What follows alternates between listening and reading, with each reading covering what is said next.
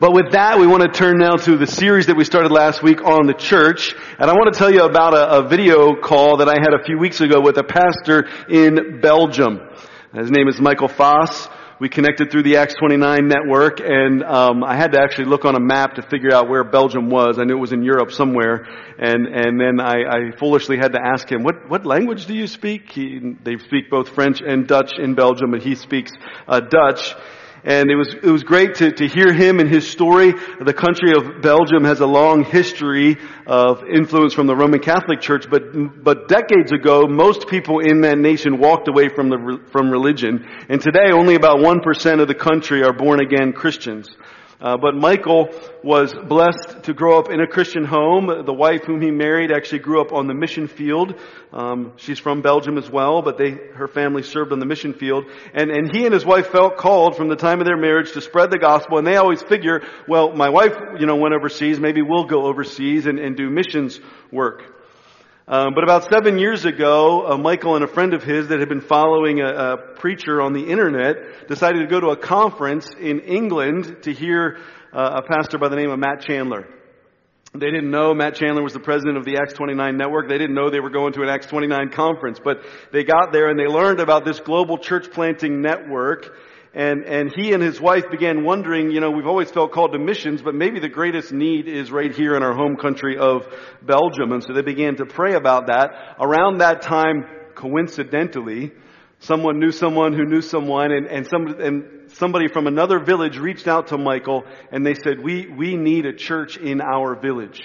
Would you consider coming and moving here to help us start a church? And so after prayer and consideration, Michael and his family and another friend and their family moved to Longmark, Belgium about 6 years ago. And by God's grace, a church was planted. Little rural community, 2 towns together, are about 8,000 people. And they now, after 6 years, gather together on Sundays with about 50 or 60 Christians. One of the amazing things about that little village that they didn't even know about is that outside the village it was an old military base, where the government currently houses at any given time anywhere between 200 and 300 refugees from Africa and from the Middle East. And so not only are they reaching the citizens of Belgium, but now they're regularly sharing Christ and regularly welcoming people into the church from Africa, from Middle Eastern nations, and they have this wonderful ministry to refugees. And the gospel is now going out in their little village, but through their work around the world. And as I talked with this brother and listened as he shared about this small, vibrant community of faith, as he shared about this little rural village in Belgium that I had never even heard of, as he talked about how he and the other elder work full-time jobs and they are bivocational, serving and leading the church, as they talked about how the Christians in their church serve and relate together as family and they hold each other accountable, as he talked about how they're reaching out to local refugees and to those in the village that are living secular lives. I just was so blessed. I just was encouraged to hear him and to talk with him and to be a small part of what God is doing in that regard. And what they are doing is not big. It's not flashy. You'll never hear anything on the internet about Front Light Church probably in Belgium. It'll probably never be written about. But it is a beautiful, pure, simple church proclaiming Christ and growing together as a church family. And what I heard about what's going on right now in that village is just what Jesus said He would do. What Jesus has been doing for the last 2,000 years, building His church, bringing in His sons and daughters. And that's what we're doing for these 4 weeks in our series on the church, is celebrating and recognizing the beauty, the priority, the necessity of the church. We looked last week at this definition that Matt and I put together on what is the church, and we said this: a local church is an organized and committed family of Christians, led by elders and deacons who gather together regularly to worship Jesus Christ, sit under the teaching of God's Word, practice baptism and the Lord's Supper, love and serve one another, and live out and proclaim the gospel as a light to the world. We saw last week this image of the church as the bride of Christ, loved by Jesus, considered beautiful by Jesus. We're going to talk this morning about the church as the household of God. And we're going to talk this morning about how the church relates together as a family. Next week we'll look at this image of the church as the body of Christ, with Christ as His head. And we'll talk about how we grow and serve together as the body. And then lastly, we'll look at the church as the temple of God, and we'll look at the three purposes of the church for worship, discipleship, and evangelism. We believe in the church because Jesus said He would build His church, and it cannot be stopped. And so we're going to trust the Lord Jesus. We believe in the Lord Jesus as our Savior, and we believe in Him as the head of the church. And I want to tell you this morning that if you are trusting in Christ, if you believe that Jesus is your Savior, that through His death and resurrection you have eternal life, you've been set free from a life of sin, you now belong to God, you are a member of the household of God. Listen to what the Word says in Ephesians 2 verse 19. It says this, "So then you are no longer strangers and aliens, but you are fellow citizens with the saints and members of the household of God, built on the foundation of the apostles and prophets, Christ Jesus Himself being the cornerstone, in whom the whole structure being joined together grows into a holy temple in the Lord. In Him you also are being built together into a dwelling place for God by the Spirit." Some of you remember the time when you didn't know God, when you were a stranger to God, when you felt alien. You felt like you were an alien when it came to God and His people. You felt out of place, and that's where we all find ourselves in our natural state, cut off from God, engulfed by our own sin and unable to see the Lord, unable to know His love, and unable to know the community of faith. But now, through faith in Christ, we are citizens of God's kingdom, citizens of heaven who are living on earth, living in a foreign land. You might say now members of this embassy, the embassy of God's kingdom here on earth, the household of God, the church. We read here in the passage that it's built on the foundation of the apostles and the prophets. Jesus Christ is the cornerstone of God's household. And so we ask ourselves as people of faith, are we resting on the cornerstone? We can ask ourselves as a church community, as elders, are we as a church resting on the cornerstone of Christ? But are you as an individual, as a son or a daughter, is your life built on the cornerstone of Christ? Not your own understanding, not rules, not your own good works, not your own church attendance, but your life founded and grounded in Christ. So in a sense, all Christians are a part of the household of God, part of the universal church. But theologians make a distinction between the universal church and the local church.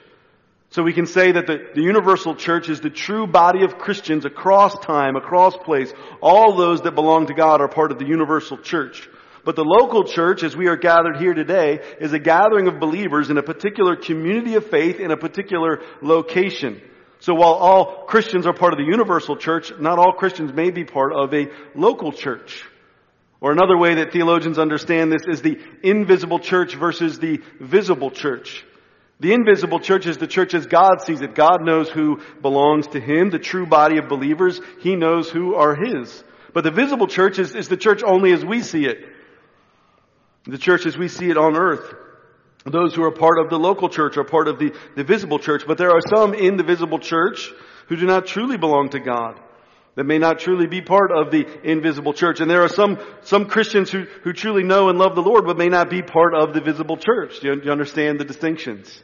And so we're talking big picture about the universal, invisible church, all of God's sons and daughters, all those who have faith in Christ. But we also believe that Christians are called to connect to a local church, to connect to a visible church, a visible local household of God. And so we see this term household of faith or household of God a number of times in the New Testament. And before we dig in, we're going to spend a lot of time this morning in 1 Timothy, by the way, if you want to open that up.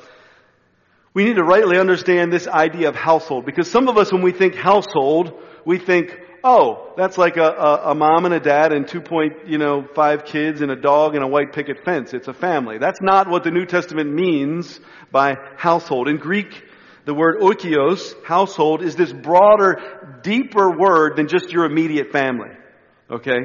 Don't think husband and wife and a couple of kids. In the ancient world, the household was the people you lived with, you shared your resources with, you worked with, you worshiped with. And household was kind of a mashup of family and business and community and religion all taking place in the home. And it began, of course, with the head of the household, the husband and his wife and their children. Some of those children would grow up and marry and have their own families. Some would move away, but some would stay in the household.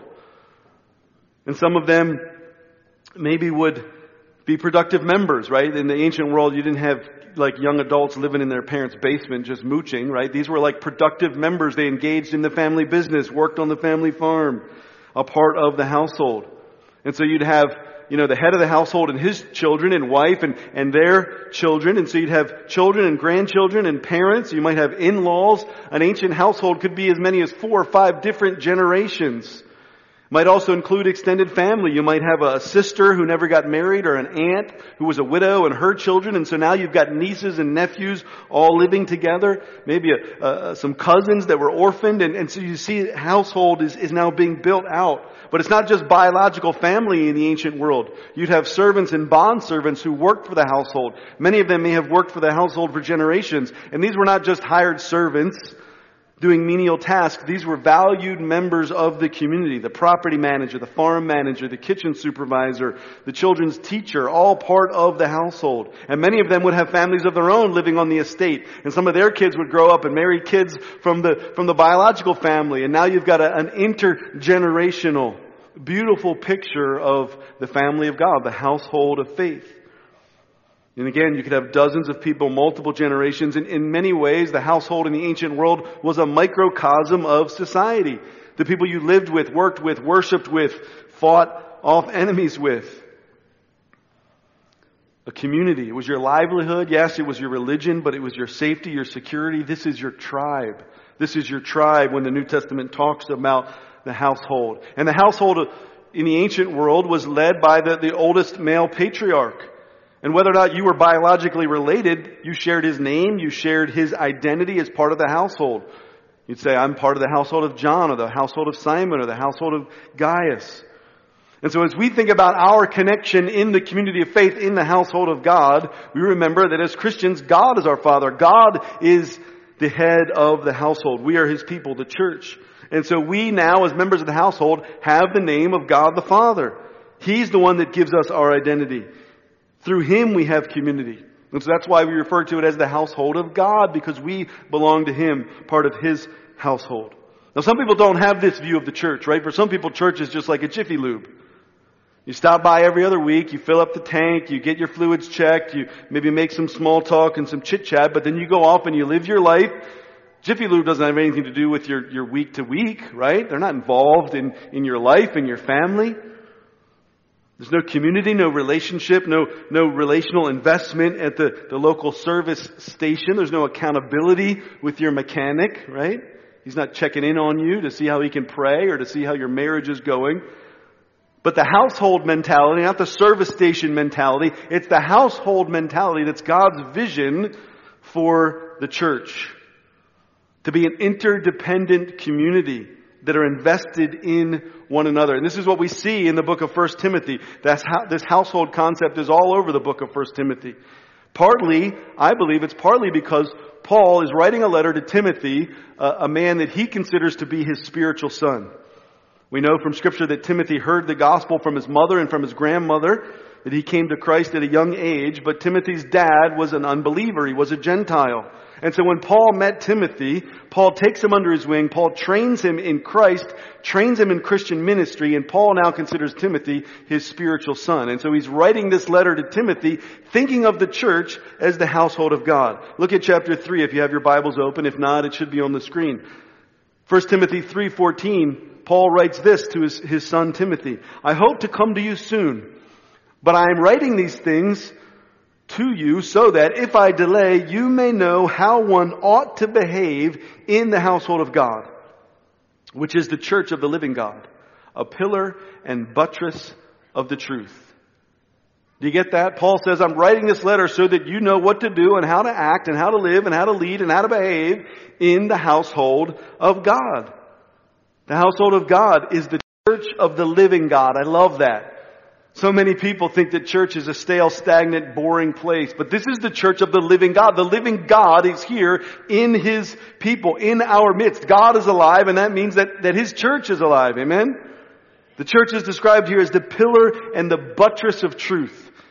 Now, pillar, maybe you know what is. Buttress, you might need some help. Look at this picture here. So we know that pillars, these are both architectural terms. The pillars are what holds up the roof, right?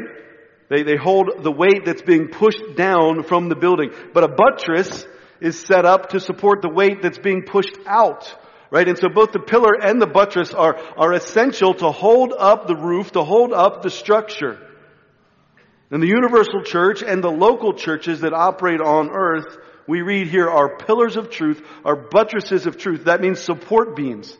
The church of God is what upholds, what exalts the truth of the gospel. And without the church, God's gospel and God's truth on earth would just come crumbling down. We stand as a pillar of God's truth, exalting the gospel, proclaiming the gospel. And the church is meant to be a profound witness to a watching world. The gospel brings the life of the gospel to a dying world. As we stand as pillars of God, pillars of His truth. And so this morning, I want to unpack for you in the next few minutes 4 different aspects of life in the household of God. You can see there on the screen, and if you have your bulletin, we're going to talk this morning about what relationships look like in the household. We're going to talk about members in the household, leadership in the household, and then finally accountability in the household of God. So first of all, what are these relationships like in the household? Again, we've said that God is our Father, right? If I call Andy Dance Father, and my brother Jason and my sister Melanie also call him Father, what does that make us? It makes us siblings, right? We're brothers and sisters. And the beautiful truth of the gospel is that yes, when you trust in Christ, your personal sins are forgiven. Yes, your individual name is written in the book of life. But more than that, you are adopted into God's family. And so friends, if you call Jesus Savior, that means you call God Father, and that means we now call one another brother and sister. And the beautiful picture of the gospel is not an individual faith. And yes, Jesus is your personal Savior, but He is also our corporate Savior. We come together through faith. We find forgiveness and new life. We find the promise of eternity, and we find even now a home, a family. In the book Total Church, I like this quote. You've probably heard me say it before. They say this: we are not saved individually and then choose to join the church as if it were some club or support group. Christ died for His people, and we are saved when by faith we become part of the people for whom Christ died. Christianity is not an individual religion. It is very much a communal religion. And so hear me, a Christian without a church is kind of like a brother without any siblings. It just doesn't quite make sense, right? You can't be a brother without siblings. It just doesn't quite make sense. And a Christian without a church is incomplete. And so the household of God, we treat one another like family. If you flip over to chapter 5 of 1 Timothy, look at the first 3 verses of 1 Timothy chapter 5. It says this, giving us instructions, again, how to behave in the household of God. And here we see how to relate together. Do not rebuke an older man, but encourage him as you would a father. Younger men as brothers, older women as mothers, younger women as sisters in all purity. Honor widows who are truly widows. This is what relationships in the church are designed to look like. Now for some of you, the idea of family, the idea of siblings, that's just tension. That's just the people that you feel awkward around when you get together for a holiday once a year or every other year, right? That's just the people who you disagree with about politics, who you argue about, the people who you fight over how to take care of mom and dad once they get to that phase of life. But that's not the biblical understanding of sibling, right? That's not what family's intended to be. That's family infused with the implications of a fallen world. God's vision for family means love. It means that we encourage one another.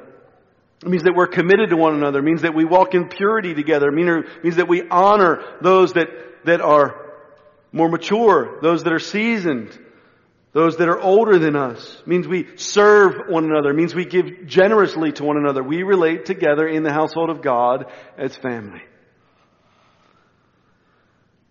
The elders uphold what we call our expanded doctrinal statement. So we have about a 3-page document that unpacks all that we believe about the Bible and about theology. And this is what it says. Point 12 of our expanded doctrinal statement says that God values the family unit and organizes His church to reflect this model, both relationally and structurally. God intended the family, husband, wife, and children, to have priority as the initial community where grace is dispensed. Marriage in the home is designed to reflect God's love for His people, and child rearing designed to reflect God's nurture for His people. But listen to this. God's people, adults and children, single and married, are joined together according to this model as the family of God. And we go on to say that in both the home and the church, men are designed to stand in the places of leadership and authority.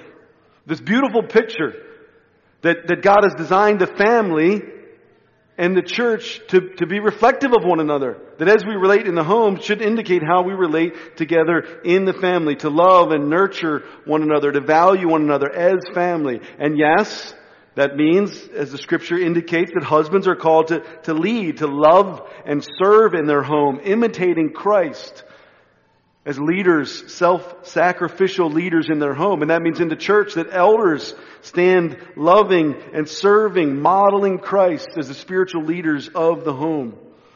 See, in the household of faith, our relationships are an outworking of spiritual family. Why? Because we all call God Father. And so we love and serve and wrestle and sometimes irritate one another as brothers and sisters, as a family in the household of God.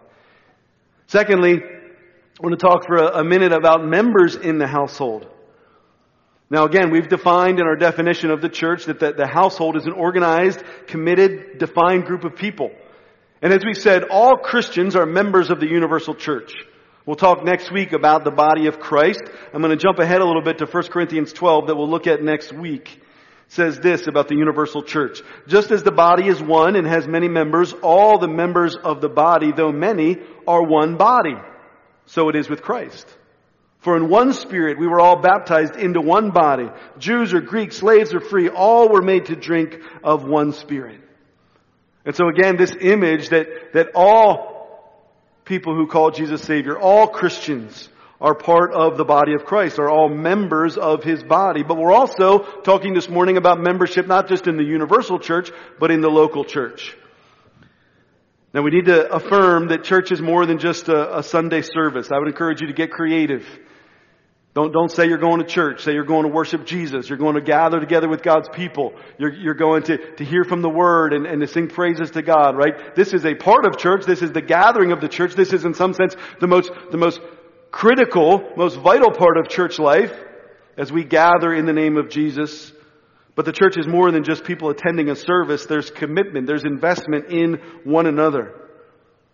And that's a defined group of people. If church is meant to be a family, a household, that's a defined group of people. Right? If somebody says to you, name all the people in your family, you're not going to struggle. I mean, I immediately say, well, my wife Karen and Simon and Oliver and Jillian and Sybil. If somebody says, well, what about your extended family? I say, well, my mom and dad and my older sister Melanie and my younger brother Jason and their families and their kids, right? Like we know who's in our family. There's something to be said for having an understanding of who is and isn't a part of the family. And so it's important, I believe, in the local church to have membership to help clarify who is it that is in our household. Now, what is church membership? Some come from different backgrounds or denominations, don't understand what that is. For some, it's a very negative word, right? The members are the people that are mean to everybody else and that run everything and tell other people what to do. In the book Rediscover Church that we've been using as a resource in our series, they say this about church membership. Church membership is the church's affirmation and oversight of a Christian's profession of faith and discipleship, combined with the Christian's submission to the church and its oversight. This is the particular group of Christians that I'm inviting into my life and asking to take responsibility for my Christian life. If I'm discouraged, it's now their responsibility to encourage me. If I stray from the narrow path, it's their responsibility to correct me. If I'm in dire financial straits, it's their responsibility to look after me. Some of you are like, I like that last part. Maybe I'll join the church, right? Look, we've blessed and served many of you, whether you're a member or not, right? We give and serve generously with one another. Now, I know many of you are asking a question, because I've heard you ask it to me. Well, what's the biblical basis for church membership? Now, look, I grant you, the words church membership will not appear in any translation of your New Testament, but the concept is very much there. We see lots of indications that churches in the New Testament were a defined and committed group of people that had an understanding of who belonged to their local church. We see this all the way as early as Acts chapter 2, when those who came to Christ were baptized, and it says that they counted the people that were baptized, and they were added to their church. They were baptized, and they became a part of that local church in Jerusalem. In Matthew 18, Jesus gives instructions for how to remove someone who's persisting in sin, in sinful behavior in the church. And so if Jesus is giving instructions for how to remove somebody from the local church, that also means there must be a way to accept someone into the church. What Jesus calls there in the passage, binding and loosing people from the kingdom, from the church community. Paul gives similar instructions for removing someone from the church who persists in unbiblical behavior. In 1 Timothy chapter 5, we're not going to look at it this morning, but I told you this household concept is all over 1 Timothy. There's specific parameters given in 1 Timothy chapter 5 for enlisting widows into a special program in the church to care for their physical needs. And so it seems likely to me that if they're enrolling people into this church care program, these would have been widows who were already on their membership list, you might say. Now look, I do want to say this. Formally joining a local church is not necessary for salvation. Some of you, okay, if I die tomorrow, I'll still go to heaven. I would even say it may not be a biblical mandate, but it is a really, really good idea. It is a wise thing to do. It's a wise way to walk out your faith in partnership with a designated, not just a universal, but a designated local household of faith. Yes, all Christians are members of the universal church.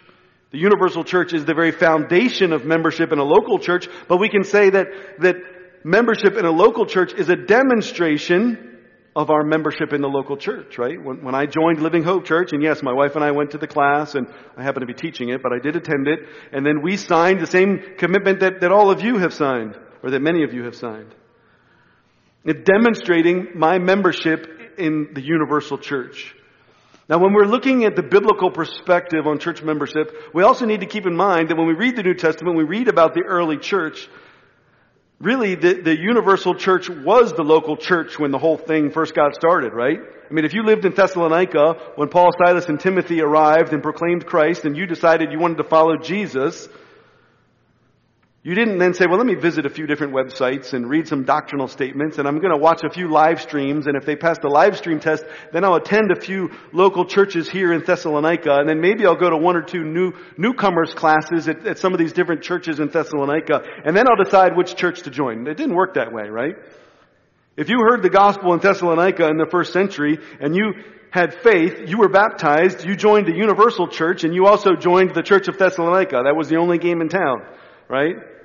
And so baptism very much was entrance and membership into the local church. Baptism and the Lord's Supper continue to be central to church life even today. In our Protestant tradition, we refer to these as ordinances because they were ordained by Christ. Baptism, ordained by Jesus as the public entrance into the faith, into the universal church that is confirmed by the local church. And the Lord's Supper, this meal that we'll celebrate at the end of service today, it's a family meal. It's not an individual meal. The elders would caution you not to partake of the elements and just have communion by yourself in your closet because there's no one to commune with. That's why we call it communion, because it's an opportunity for us to commune with God and commune with one another as we feast on the body and blood of Christ.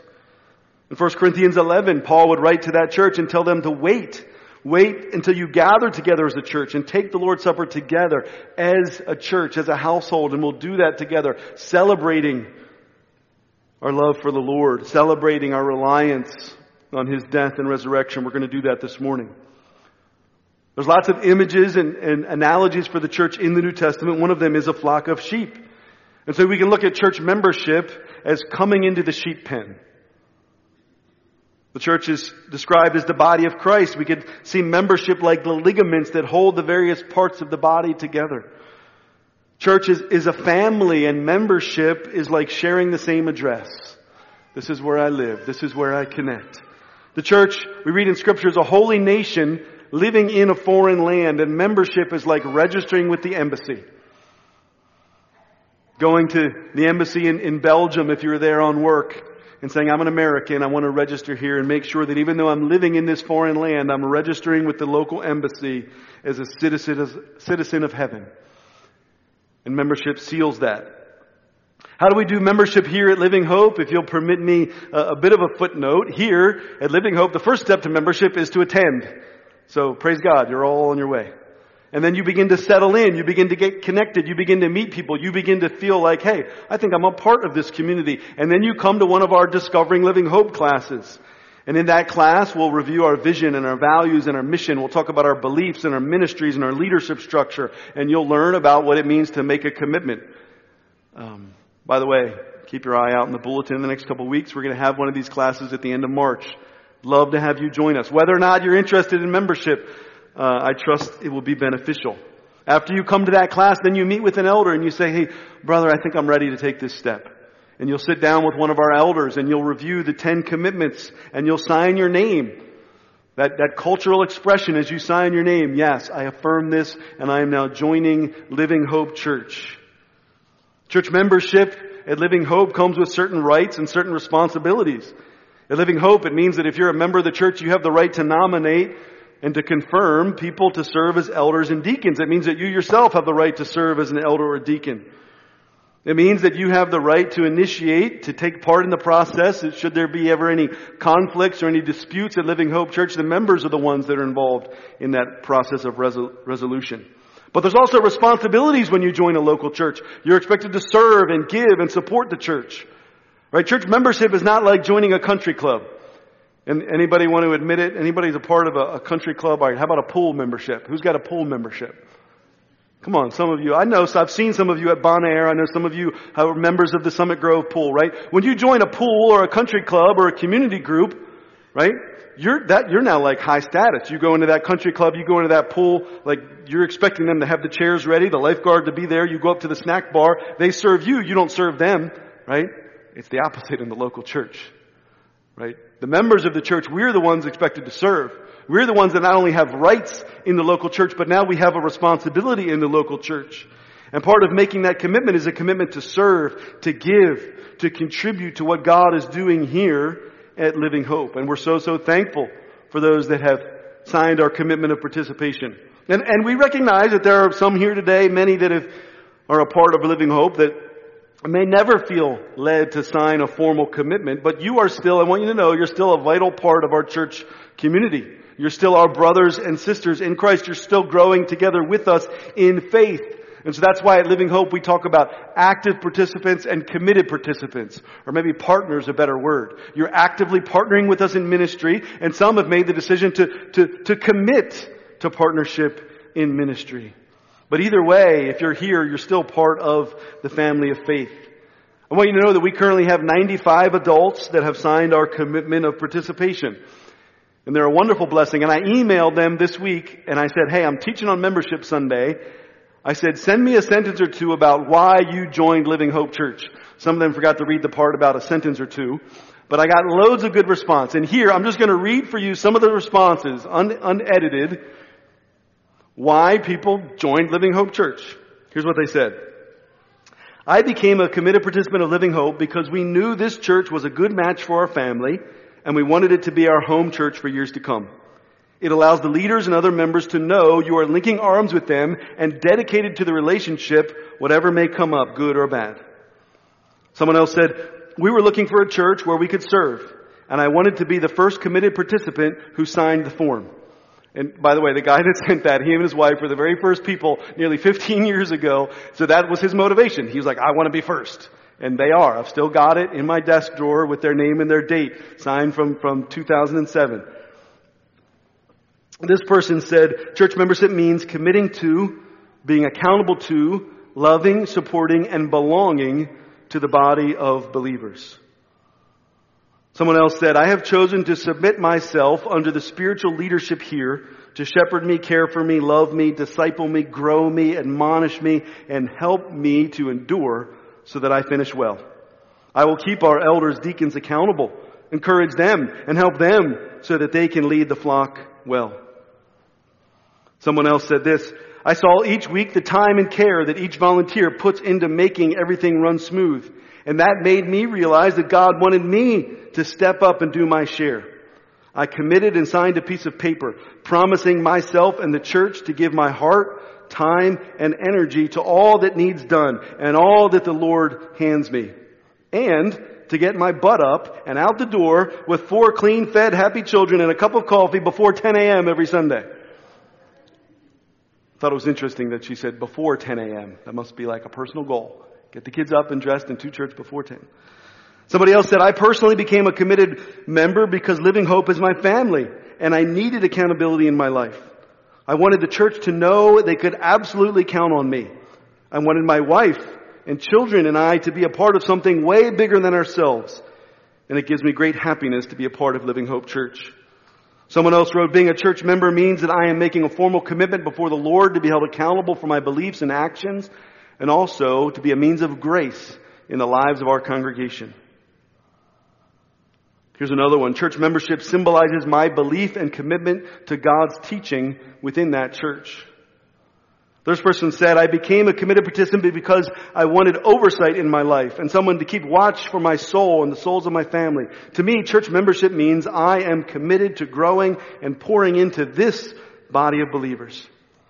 And then finally, someone said, I became a committed participant because I wanted not just to attend church, but I wanted to commit and interact with the local body God has called me to.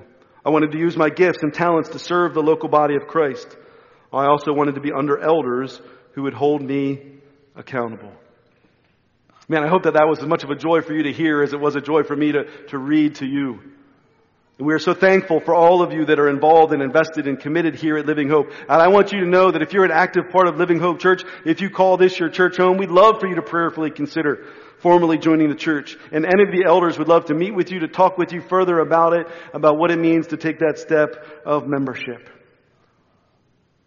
But I also want to say that membership serves a functional purpose of determining, as I mentioned earlier, who's eligible to serve as elders and deacons. And so we're going to turn now to kind of this third area of the household, leadership in the household. And it's our members that are involved in determining who is installed as elders and deacons. Look, leadership in the household of God in the church is not unique. Any healthy, functioning household has to have an organization and leadership and rules and structure. Otherwise, it's just a mob, right? Here's what we say in our expanded doctrinal statement about leadership in the church. God designs and equips all Christians for ministry and some to lead in the church as elders and deacons. God has given the office of elder or overseer, supported by the office of deacon, to provide primary leadership in the local church. A plurality of elders should share the burden of pastoral care. God intends leadership offices in the church to be filled by men, yet women have equal value in the kingdom and should be valued equally in the church. Whether male or female, each person's calling and role differs according to God's design, yet each brings an irreplaceable contribution to healthy church life and ministry. So elders serve as the core of leadership here at Living Hope. And we see that in Scripture. We see that in 1 Timothy chapter 3, which I'm going to read in a minute.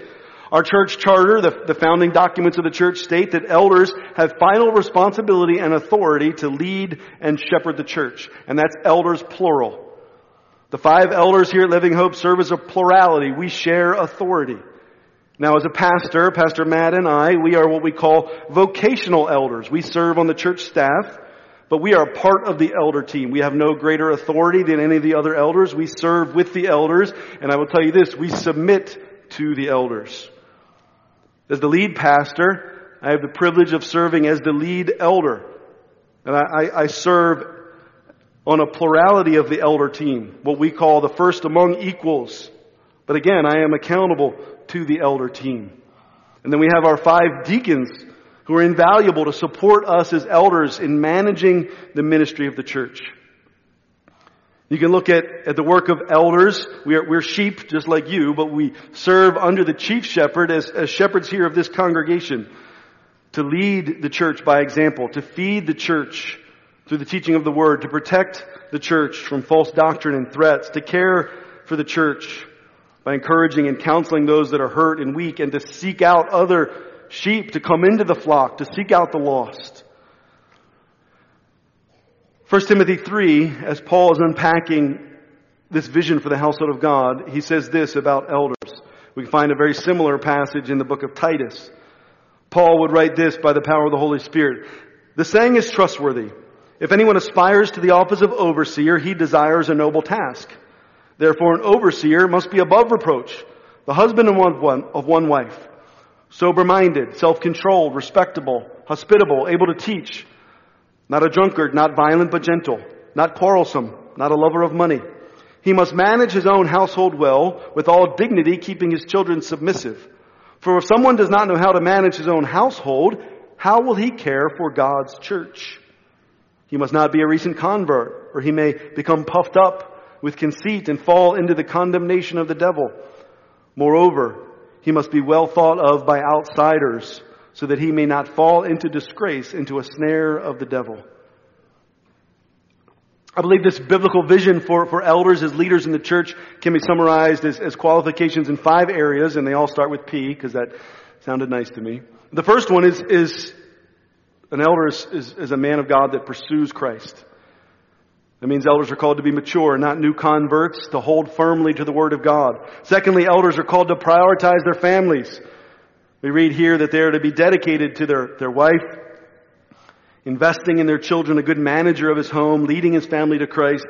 Thirdly, a man of pure character, not open to accusations, self-controlled, disciplined, not overindulging or greedy, not arrogant, loving what is good. I love this thought there about a good reputation with outsiders. I've told you guys before, you want to truly know who I am. I give you permission any day of the week, go knock on my neighbor's doors. Ask my neighbors about me. That's the best way to know who I or any of the other elders are. Fourth is peaceful relationships. We're called to be men that are gentle, hospitable, loving, well thought of by outsiders. And then fifthly, to be men that have pastoral gifting. That means all of the elders need to be able to teach sound doctrine, to refute those who oppose the truth, to manage and care for the church as an overseer. In Titus, the word is used steward. A steward means the manager of a household. Again, it's that household concept.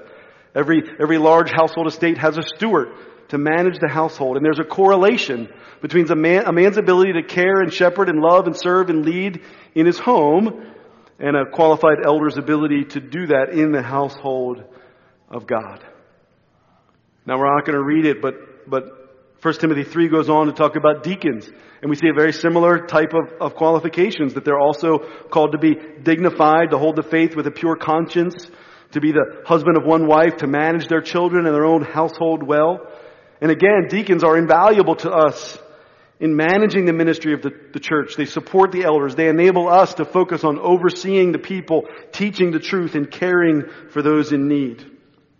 And it's directly after this section outlining leadership in the church that we get to that verse we read earlier in 1 Timothy 3, 14 and 15, where Paul says, look, I want you to know how to behave in the household of God, which is the church of the living God. See, it's the elders and deacons of the church that help us as a community, and yes, I'm including myself in that, because I'd be a complete mess without the other elders around me. It's the elders and deacons that help us know how to behave as the household of God. Because any thriving, healthy organization needs leadership. And I'm so thankful for the leaders. Sometimes I hear or read about solo pastors in churches, and I'll be honest, it sounds awful. It sounds like a complete disaster. I remember when Living Hope was first planted. We had an informal leadership team, but I was the only elder. We had no deacons, and it was lonely. I'm telling you, I would not want to go back to that phase of church life. After the first year, we received members at Living Hope, and then we installed Phil and Sean and Russ. They were our first deacons. And those deacons served alongside of me for the next year of the church. And then Craig was set in as our very first elder. What a glory after some time off to have him serving again as an elder 15 years later. Remember those early elders meetings? An elders meeting meant that I would drive down Hunt Valley and Craig and I would have lunch. That was our elders meeting. Now we have 3-hour meetings on a Tuesday night.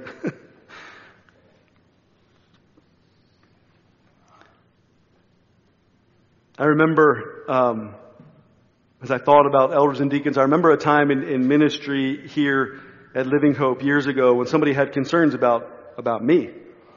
And they brought it to the elders of the church. And the elders of the church said, we're going to go meet with this ministry leader and hear his concerns about you. And I said, okay, that sounds good. When do you want to schedule it? I'll be there. They said, no, Tim, you're not invited to this meeting. I said, what do you mean? They said, no, we're going to meet with him on our own. And that was a long week to wait for that meeting to be scheduled. But I learned something wonderful going through that trial, which is that God has called me to submit to my elders and to trust my elders. And I learned to trust them. To trust them.